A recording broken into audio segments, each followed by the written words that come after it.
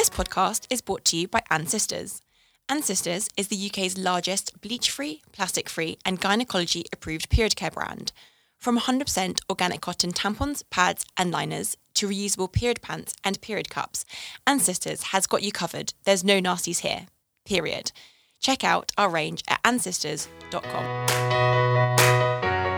Welcome to Sisterhood, the podcast with me, Lucy Lettuce, co-founder of eco-period care brand Sisters. Firstly, I'd like to caveat that when I refer to the word woman in these podcasts, this is referring to anyone assigned female at birth. I want the trans and non-cis community to be included and represented in all conversations discussed in this podcast. Airing weekly with a new guest, I'll be discussing everything from fertility, pregnancy, childbirth and postpartum life to parenting in general. In the few days running up to my little one's due date, I was just astounded at how little information I knew about antenatal and postnatal life, about this fictional village, a term that is so often thrown about.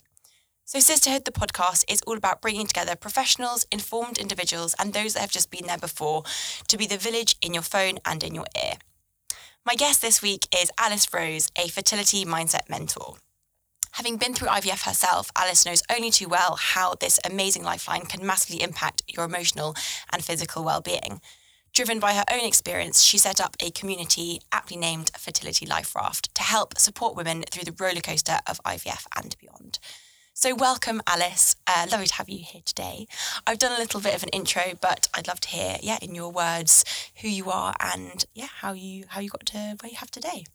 Thank you so much for having me. It's lovely to be here. What you've just said there about having the virtual village in your pocket, I feel like that also sums up a lot of, why I do what I do, because when I went through my fertility journey, there just wasn't the village actually that I needed, and there was something that was just missing and that is kind of still missing, because we talk a lot about the support that is needed for mums, and that's absolutely the case. Yeah. But the people trying to be mums, trying to be parents, they need just as much support. Definitely. It just looks a bit different. Yeah. So my experience was that I went through all of this, and this was before, the Instagram community as we know it now existed. So it was around, it was quite a long time ago now. So my oldest, so I've got 3 children now. So 2 of them were IVF babies, and then we had quite the surprise who joined us last year. Yeah, it was wonderful, but that's a whole other conversation about an unexpected pregnancy, especially when you've been through a lot of treatment to get there is just, that's a whole other conversation. Anyway, I'm going off on wild tangents. Maybe we'll have time to delve into that. Yeah. But essentially what happened with me is that I went through a lot of treatment, didn't have the village in my pocket that I really realised I needed, and then just started sharing. But then as I went through it, I did find lots of ways that really helped me with my mindset, that really helped me with, dealing with all of the emotional, physical implications that experience had. And before I knew the outcome of my story, I really did find a new way to kind of go through that. But I realised that was not widely known, and it wasn't spoken about very much at all. So that's why I started just sharing a little bit on Instagram about that. And then as I did so, as I started to just go, look, guys, there is a better way actually of managing this. And I realised that the major problem was the glaring lack of understanding and compassion and empathy that we actually have still in our society for people going through a fertility journey. And that became really important to me. Like, not only was I wanted to share, the ways that people could take ownership internally, but that we needed more awareness, we needed more advocacy, we needed so many changes in society to see, to really change things for people going through it. So that's me. Great, thank you. And so just for our listeners, I'd love for you to kind of explain a little bit about kind of trying to have babies and sort of your career, your sort of up until the point when all of this really started. So I was at the time, before I even started trying, I was actually working for a really small production company alongside my dad, and we worked together for about 5 years in the end. It was supposed to be like a 6-month thing, and then we ended up doing a lot more. Always the way. Yeah, but we did a lot of stuff together. And that's what I was doing. And then we started trying, and as I was, going through all this kind of internal, journey of self-discovery, really, of self-exploration, I sort of recognised that actually a lot of it was all through that journey. It was through the connections back to myself that I realised what I actually wanted to do and how I could actually hone those skills that were part of what I wanted to do alongside everything else that I'd done until that point, if that makes sense. Yeah, definitely. Yeah. So, and so then I ended up leaving that work and officially becoming a limited company back in 2020. So it's been about, just over 2 years now. Yeah, amazing. And so you mentioned your dad. Fertility and infertility is such a sort of emotional, difficult topic. How important is sort of having support around you? And if you're happy to explain about sort of what support, whether it's sort of friends and family, you had. Oh my goodness, it's crucial. Like, having a support network with people who understand what you're going through, can change everything. The community element is really, really important. And at the time, it just wasn't there for me. Like I definitely had, I had friends, I had a friend who was going through it as well. But I think the problem is when you have in real life friends who are going through the same thing, you all reach different parts of the journey at different times.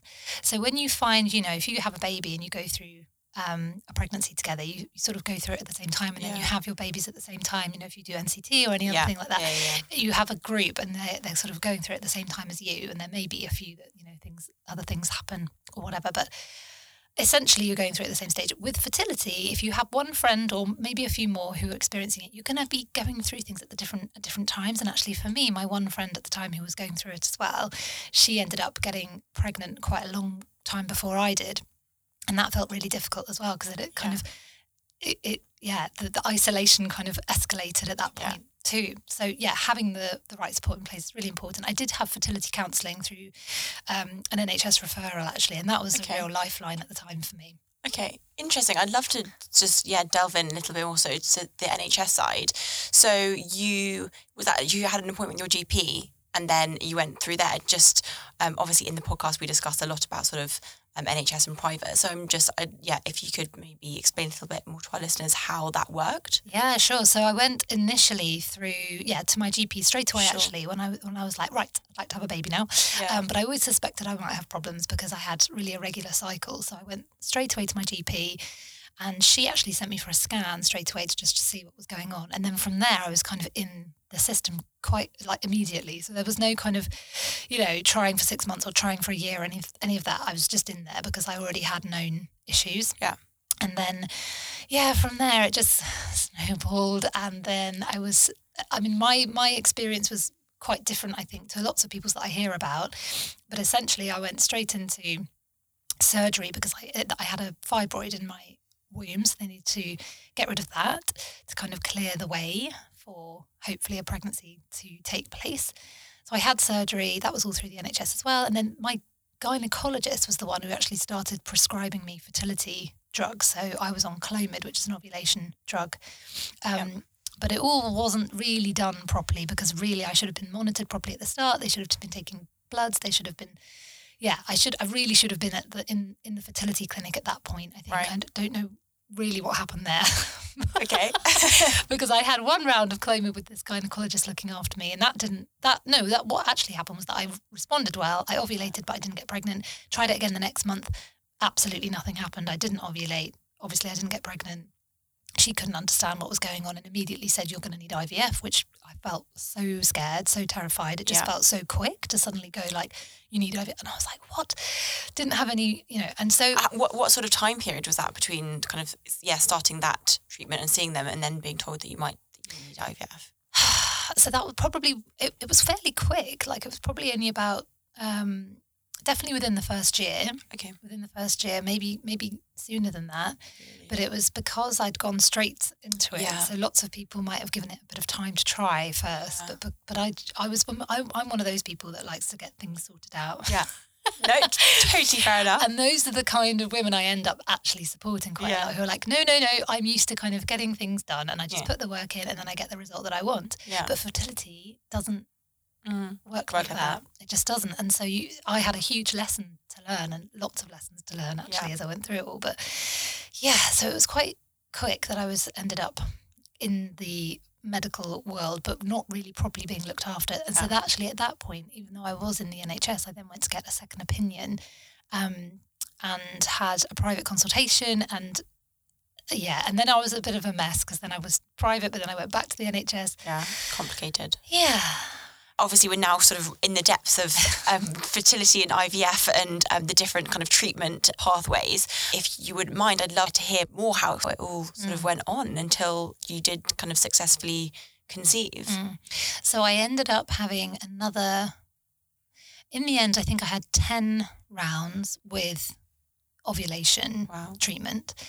And this really isn't spoken about enough. Like, fertility treatment for most people just means IVF, and it's just not the case. There's lots and lots of people who end up going through all kinds of different kinds of treatment, or maybe don't even get to the treatment part, but who do go through a really difficult fertility experience. Yeah.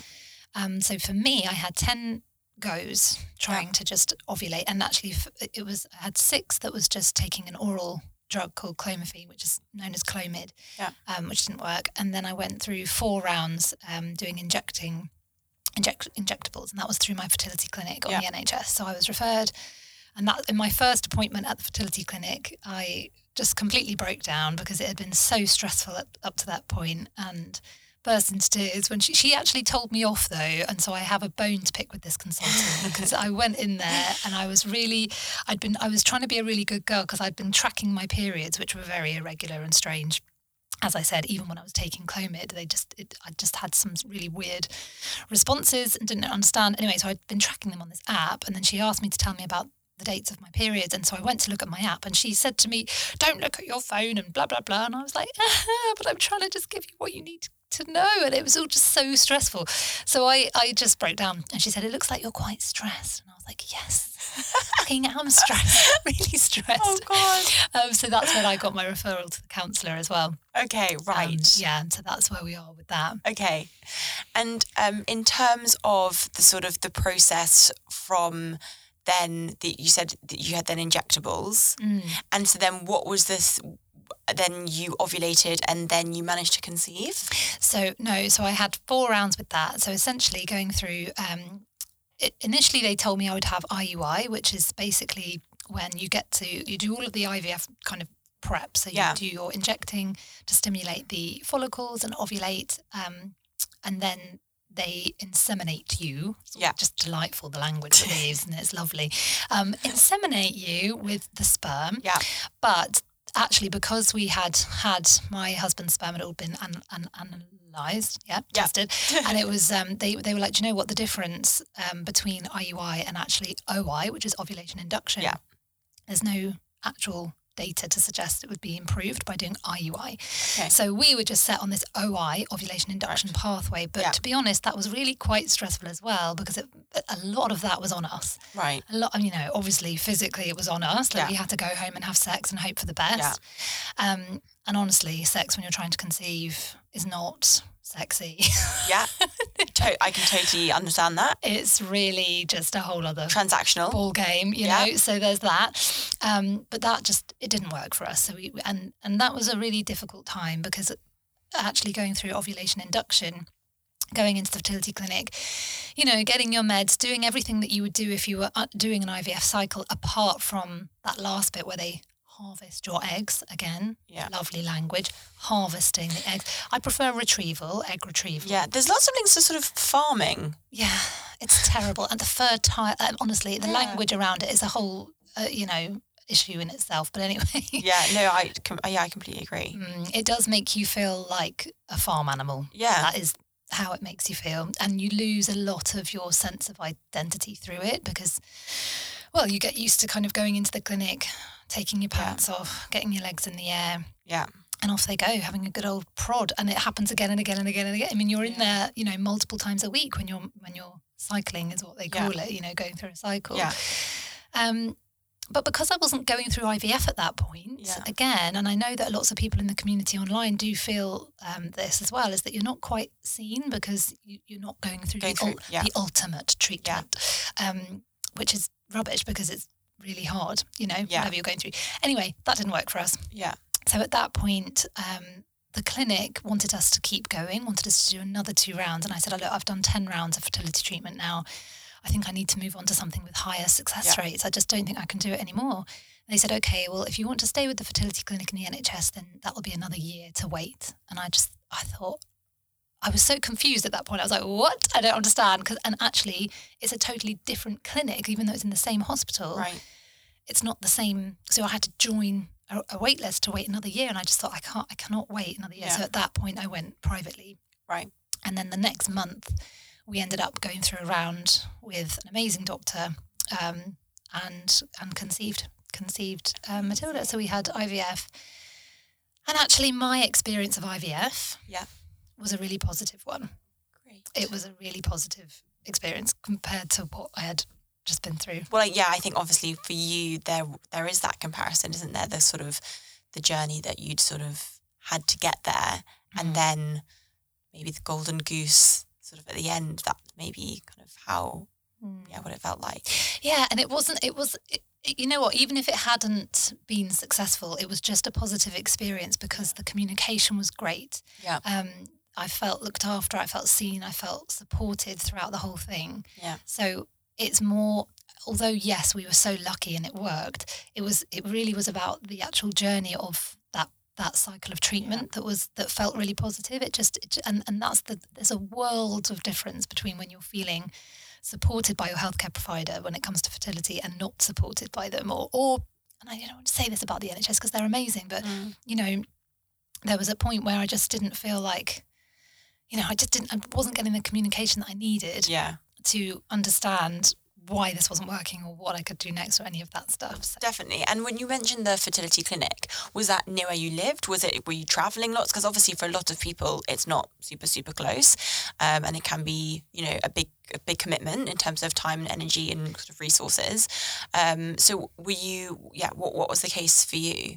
It was not far for me. So I was based in London at the time, and it was just it was at UCH actually in London. So and they were great. So they were great, but it's hard when you can't speak to a consultant, and that's kind of what you need a lot of the time. It's just to have a direct line to the people who are making your treatment plans. That's what you want to have. No, definitely. So Matilda was conceived. So tell me about the weeks and months after her arrival, and then I guess thinking about potentially baby number 2. Oh my goodness. So I think this is the thing. When you go through a fertility journey, the ultimate goal for lots of people is just to get that positive test. That's the first hurdle, and then of course it's to carry to term. Which we did. And then when by the time Matilda arrived, I was I felt like I had landed on an alien planet. Well, the relief, but to be honest, landing on an alien planet was more what it felt like. Because I was like, what is going on here then? And I had I'd say a fairly traumatic birth experience. It was positive up to a point, but I lost quite a lot of blood. Sorry, I'm going to go down into this. No, now. Is that please, okay? if you're comfortable doing so, we'd absolutely love. Very happy to speak about that. Yeah, I ended up. Well, I was in labour at home for quite a lot of it, and then I ended up in a black cab outside the British Library on a Friday night, stuck in traffic. Oh wow! Quite established in labour and just screaming my head off, and then got to the hospital and I was fully dilated, so I'd actually done all of my got to that point by myself, but I was at that point just thinking, oh my God, what the hell now? Anyway, so then I got in the birth pool, which I was really happy about. I was like, oh yes, birth pool, it's okay, I'm at the hospital, I'm fully dilated, I'm going to meet my baby soon. And then she just wouldn't come, she just would not come out. And I had various midwives coming in, trying me in all various positions and all kinds of stuff, but it just wasn't happening. And then eventually, I was pushing, and suddenly lots of blood came out, and they didn't really understand why. So I was kind of rushed, totally stark naked, onto a trolley bed thing, and whizzed up to the labour ward because I was actually in the what's it called? The birth centre. Thank you. The birth centre. I was in the birth centre, so they whizzed me up to the labour ward, and then I ended up giving birth like on my back, episiotomy, and that's how she came to be. But then it was after that actually it was difficult because they couldn't repair me in the room. Like I had to be taken to theatre because it was quite a bad tear. And anyway, sorry to no, it's great for listeners. So was it a 3rd degree tear? It was a borderline. They kept telling me it was borderline, but I was like, Okay. Afterwards, the recovery was really difficult. So I was in theatre, but the issue for me at that point was that I'd been taken away from my brand new baby, and I was by myself, and I'd literally just given birth, like, just then, and then off I went. And I remember just shaking with the adrenaline or hormones or whatever it was. I was shaking, I was shivering, and I remember the consultant. This was about 2 a.m. at this point. The consultant saying, she was talking to a colleague as she was repairing me, and just saying, it was shattered. I'm going to do my best. And I was lying there just thinking, oh, good. Well, that sounds. I mean, I think when you're in that situation, possibly that's the worst thing that you could hear. I just thought. I think sometimes, there's a lot of like total transparency between like colleagues and midwives and doctors, and I think sometimes, especially if it's your first child, but obviously for a lot of people who would like to be spoken to in, I would say, layman terms, it's pretty daunting, some of the things that you can hear and sit with you, and you don't know how to sort of process them, whether or not you should be asking more questions or more concerned. Yeah, so I totally feel you on that one. It was a bit alarming. Yeah. But then the recovery was quite hard. But anyway, I learned an awful lot from that experience. And then, eventually we wanted to have another baby. Although I have to say, at that point, I was thinking, I just feel so blessed and happy that I've got this baby. I'm so grateful, and I genuinely was like, if we don't have another baby, I'm okay with that actually. Yeah. But we had these frozen embryos from our IVF round. We did try naturally, but nothing happened, and so we had a frozen embryo transfer. Okay.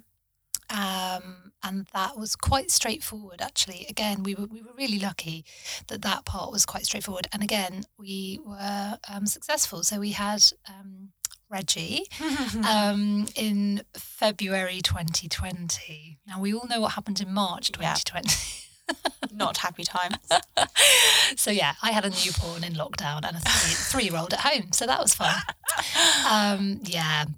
So that was a whole other experience. Amazing. A whole other experience. And so kind of what was the sort of the thought process, or did you, was it difficult to kind of decide, okay, let's have another one? Were you, in any way sort of, I don't know, fearful because of what you'd experienced the first time? Obviously, you knew that you did have, the possibility of having another one. But sort of how did that play out? It's a weird one. Like, to go back into fertility stuff after you've kind of been through all of that, and also you do feel like a completely different human. Yeah, definitely. Like once you've, been through a birth and then been looking after a little baby for a couple of years, you do feel like a different person. So to go kind of back into it did feel a lot like it was a weird thing to suddenly be back in our consultant's room and talking about it. But I think what I do now, I'm a coach, and I do a lot of inner work, and I was in a really good place. So I felt like I knew that I would be able to manage it because I had the tools that I needed. Yeah. And I'd been continuing to practice those, the whole time. It was really, that's why I feel so passionately now about doing it. So everything I learned on my own fertility journey that really helped me through was not just for that chapter of my life, it was just for everything. So for me to go back into it, although it was a lot, I knew that I was going to be okay. Yeah. Like whatever happened, it was going to be all right. But it's weird. Definitely. It's weird to go back. Yeah. Is it weird to sit here and kind of unpack from that time and go over it all? I think, I talk about fertility all the time. Of course. But what's weird for me, though, and what's lovely for me is to actually take that conversation further on and talk about, what happened next? Because, because my work is so focused on supporting people going through fertility, actually the next bit of pregnancy and birth and beyond, which I now actually feel quite experienced, with having had 3 children of my own, all in different circumstances and 3 different kinds of births, actually. Yeah, it feels really nice. It feels really lovely because that is who I am now. Definitely. That's my story now. So it's lovely to talk about that side of stuff. And yeah. Well, you've piqued my interest about the 3 different births. So I'd love to hear Reggie's birth story, if you don't mind. Sure. So well, I made an executive decision actually with Reggie's, which was because I'd had such a slightly troubling, I'd say, recovery. Yeah. I went backwards and forwards over what to do with Reggie when I was pregnant, and in the end I decided to have an elective C-section. Yeah. And that was an amazing experience. I absolutely loved his birth. I loved it so much. It was so lovely, and I felt like I got the moment that, like, my mum would always say to me, "Oh, the moment when the baby comes out and they cry and it's just the best feeling in the world." I was like, yeah, I didn't get that with Matilda at all. I was just like traumatized. But no, when I had Reggie and everything was calm and it was beautiful, and I had my music playing, and then he came out and I just burst into tears. I was so happy, and it was amazing. He screamed the place down, and he hasn't stopped for 3 years. But he's literally the loudest child you've ever met. And you're like, seriously, like all of the professionals in the room were like, "Oh, good luck." But yeah, that. Then the C-section recovery was right. Yeah. A lot. It was hard, but the actual birth was lovely. Yeah. And then of course we had our bonus baby. Yeah. So special. It was so special, and I'm always very conscious when I speak about Luna, that lots of people would.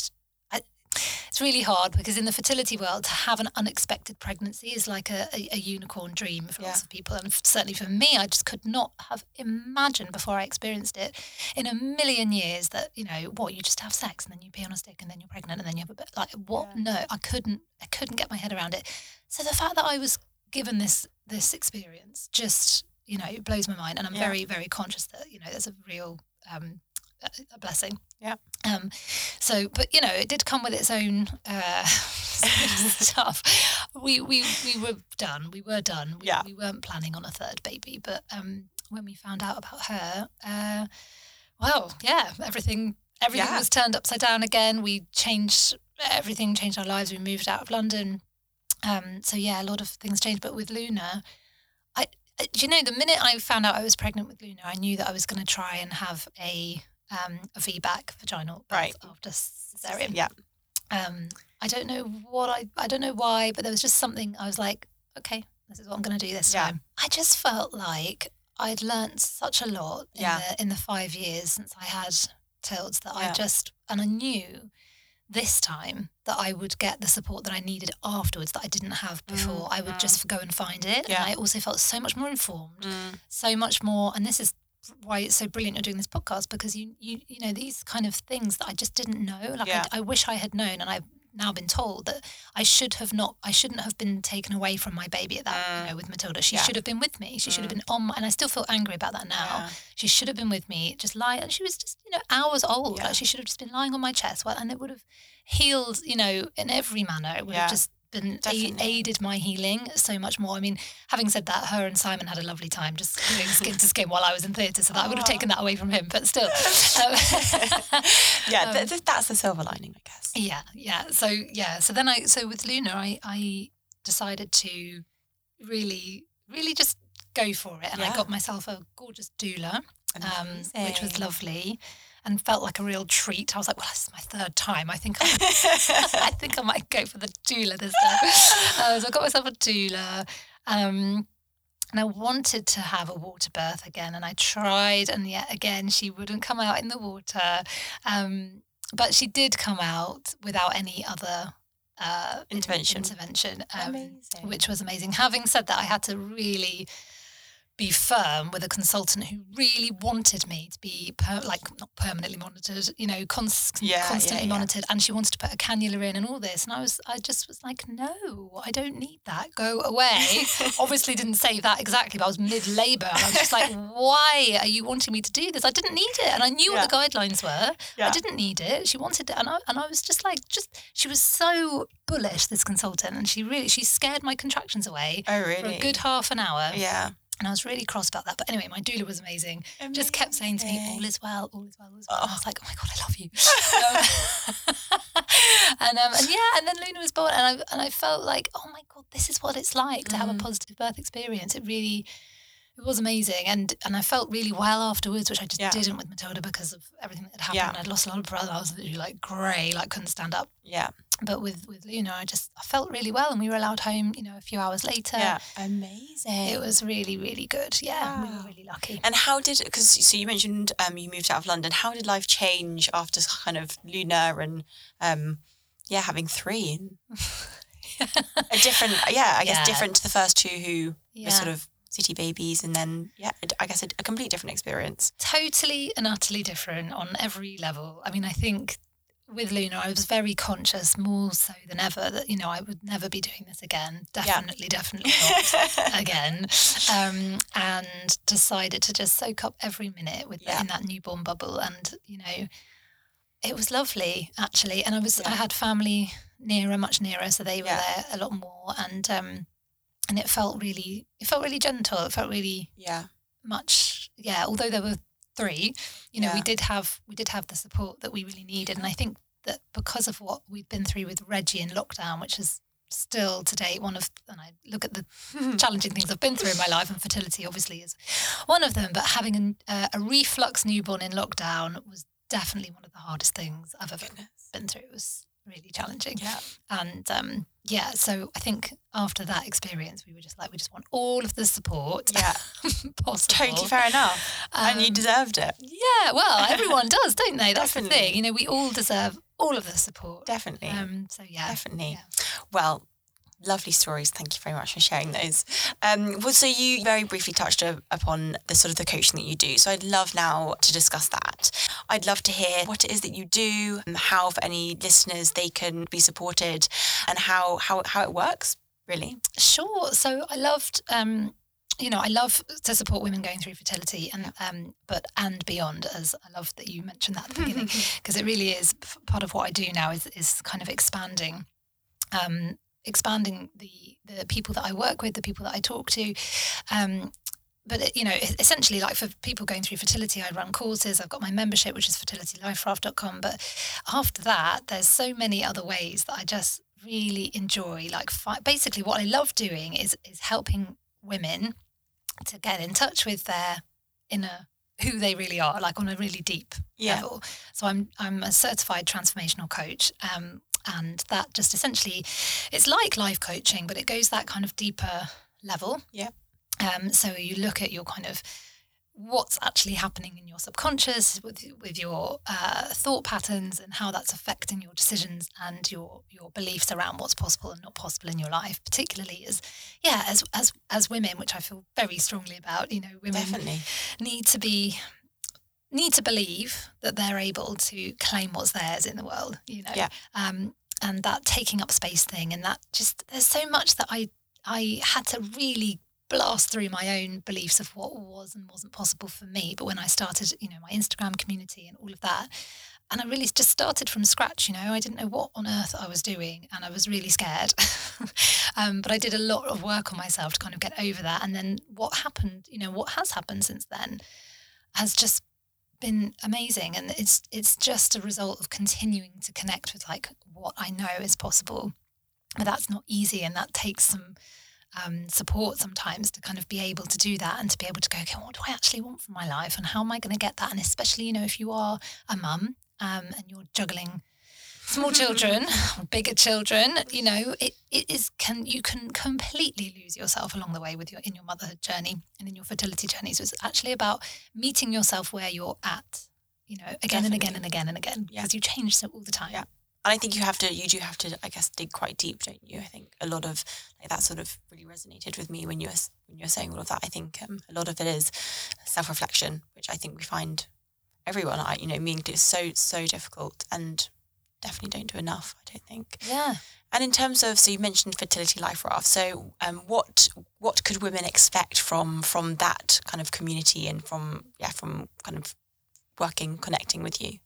So I've created the Life Raft framework, which is my my sort of way, like blueprint, to kind of go through any fertility or anything in life. Really, it takes you through, and that's why I called it the Life Raft, because while it is a fertility life raft, it is for life. It will take you through. So I teach everybody who comes into my membership, my community, the Life Raft framework, and then it's really around continually, doing the work, doing the inner work, connecting with others who are on the same journey, but also who are on the same journey who want to continue that work. Yeah. Because I think there's a lot, although the social media narrative is, and the social media community around fertility is amazing, and it wasn't there when I was there, but it's quite noisy, and it's quite a lot. So it can feel a bit overwhelming. And for some people it can trigger comparison, and it can, it actually, you need to be really quite careful with how you use it, and how any fertility support that you find, you just need to be really connected to actually your intuition and yourself, and that's what we focus on in all of the work that I do. So it's not really about, it's not actually to do with fertility itself that much, although I do have resources in there. It's much more about that work of connecting to yourself. That path, no, totally. Yeah. And I mean, it sounds probably like a very silly question, but why do you love what you do? Why is it important to you? I think it's important to me because I see what infertility or loss or difficult births or struggling mums, experience, and it limits what they do with their lives, when actually there's so much more that they might want to offer. But also it's more about them reaching into self-compassion, so that they feel like if they do just want to, have survival days, to be okay with that as well. So it's really around, meeting yourself where you're at on a day-to-day basis. Yeah. And I love what I do, because the results of seeing, women I work with absolutely transforming how they feel, and therefore what they do, like the behaviour in their lives, is just amazing. The transformations that I see from women who come to me when they're at a really, really low rock bottom place, and they just feel hopeless and helpless, like they have no control. And then having done some of the work, they are actually transformed, and they can start, just really living their lives again. And what often people say to me as well is like, oh my God, people notice the change around me. It's not just me who can feel the difference, but it's the people around me who are affected as well. And it's a ripple effect, because if you're continually going down on this kind of, spiral of negative self-talk, and, you're going down and down and down and down, it really has an impact on everything around you, So I really love empowering women to find their own self-compassion. And as a result, it improves their lives on every single level. And it certainly did for me. So amazing. Drastic. I think is that drastic change, isn't it? That sort of feeling like, there's the small steps that then you kind of, over time, snowball effect. And what's the hardest part of what you do? Oh, that's a good question. What's the hardest part of what I do? I think the hardest part of what I do, the people that I work with a lot of the time are going through really, really tough experiences. I've obviously shared my story, but that's just, a drop in the ocean. The amount of people that I have worked with, I literally have heard thousands and thousands of stories now, and they are heartbreaking and devastating, and some of them are full of grief, and that's heartbreaking to be part of. But at the same time, I feel like I have I've got the experience now and the capacity now to be able to hold those stories and to be able to see each person for their individual story. And also because I know the result of what happens when they get the support that they need and that they will be okay.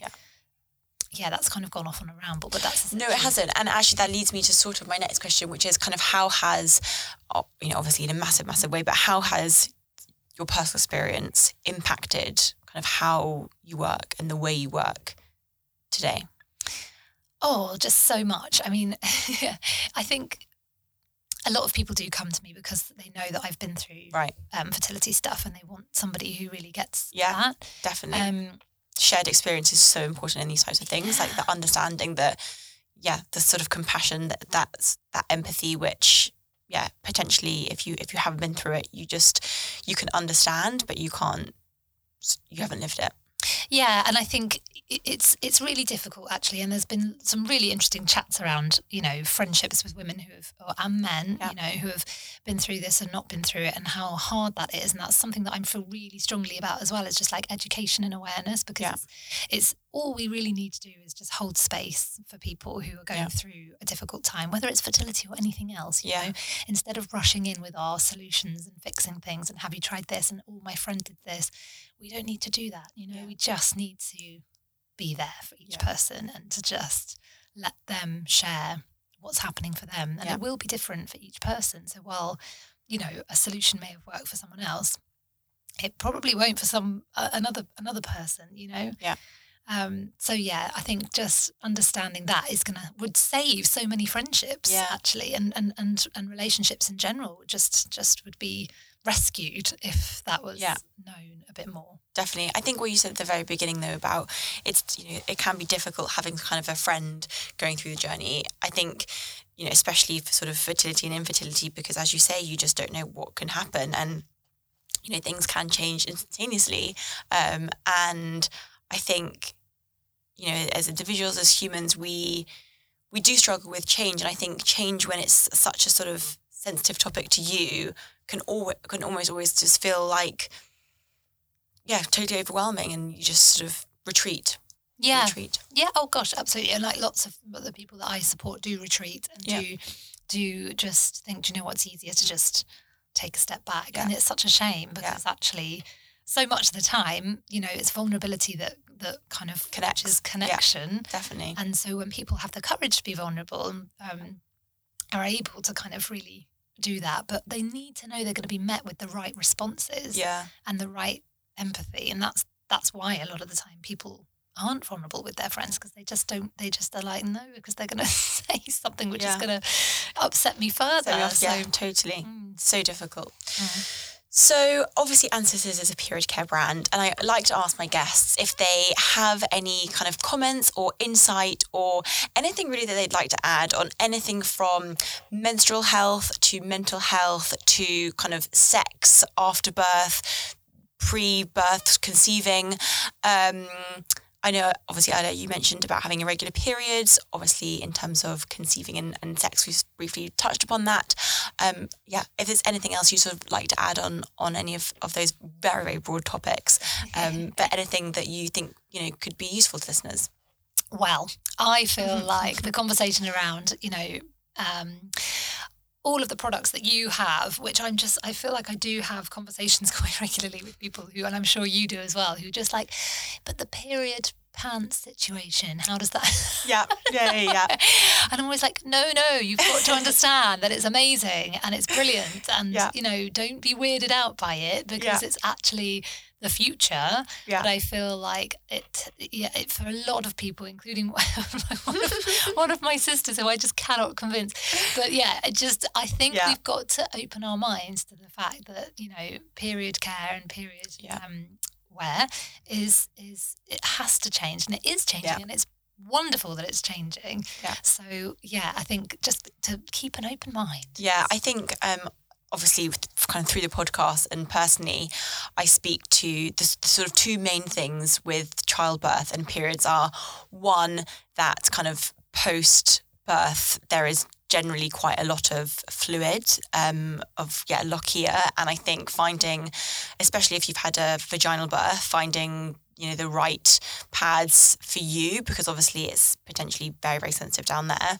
And finding products that aren't going to irritate and sort of can help your body breathe naturally. And then the second one is the sort of when your period returns and kind of how heavy that period is going to be. They're the two things that I speak to women about a lot. So moving on, I'm just going to ask you a very short question and you can just say the first thing that comes to your mind. There's no right or wrong answer. First question is your favourite quote, motto or affirmation? Oh, God. Oh, God, on the spot.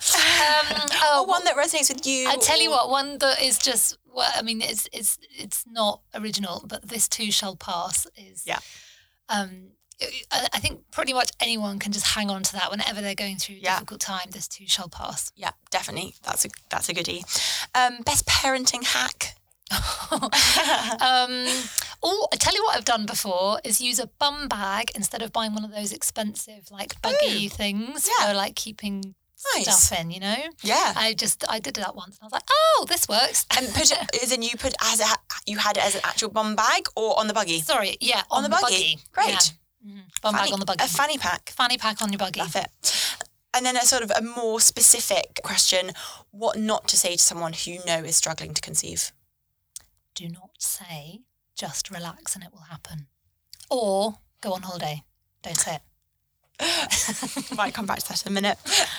So the next section is questions it's impossible to answer. Do happiness and grief always coexist? Do they always coexist? They can coexist. Yes. Okay. Again, no right answer, just questions that it's impossible that we could discuss for hours and hours, but in your yes experience. And then the worst piece of advice that you were given regarding fertility and IVF? Put your legs in the air after sex. Great. And the final section is Mythbusters, which is something that I'll say a statement or a quote, and you can let me know your thoughts on it. With regards to infertility, if you stop thinking about it and stop trying so hard, conception will happen naturally. Oh. Right. This is, okay, myth. Great. Anything else to add? Lots. Lots. We can leave it there. We'll leave it there. If you'd like to know Alice's thoughts on that, you can find her on Instagram. So thank you so much to Alice for being with us today and sharing her story. Do, as I said, check out her Instagram page. This is Alice Rose and her fertility community, Fertility Life Raft. Today has been a really eye-opening conversation and one that is challenging for so many. So if our conversation has resonated with you or you're looking to seek help, please do, whether it's through the NHS or privately. So thank you so much for listening and see you next week. Thank you, Alice. Thank you so much.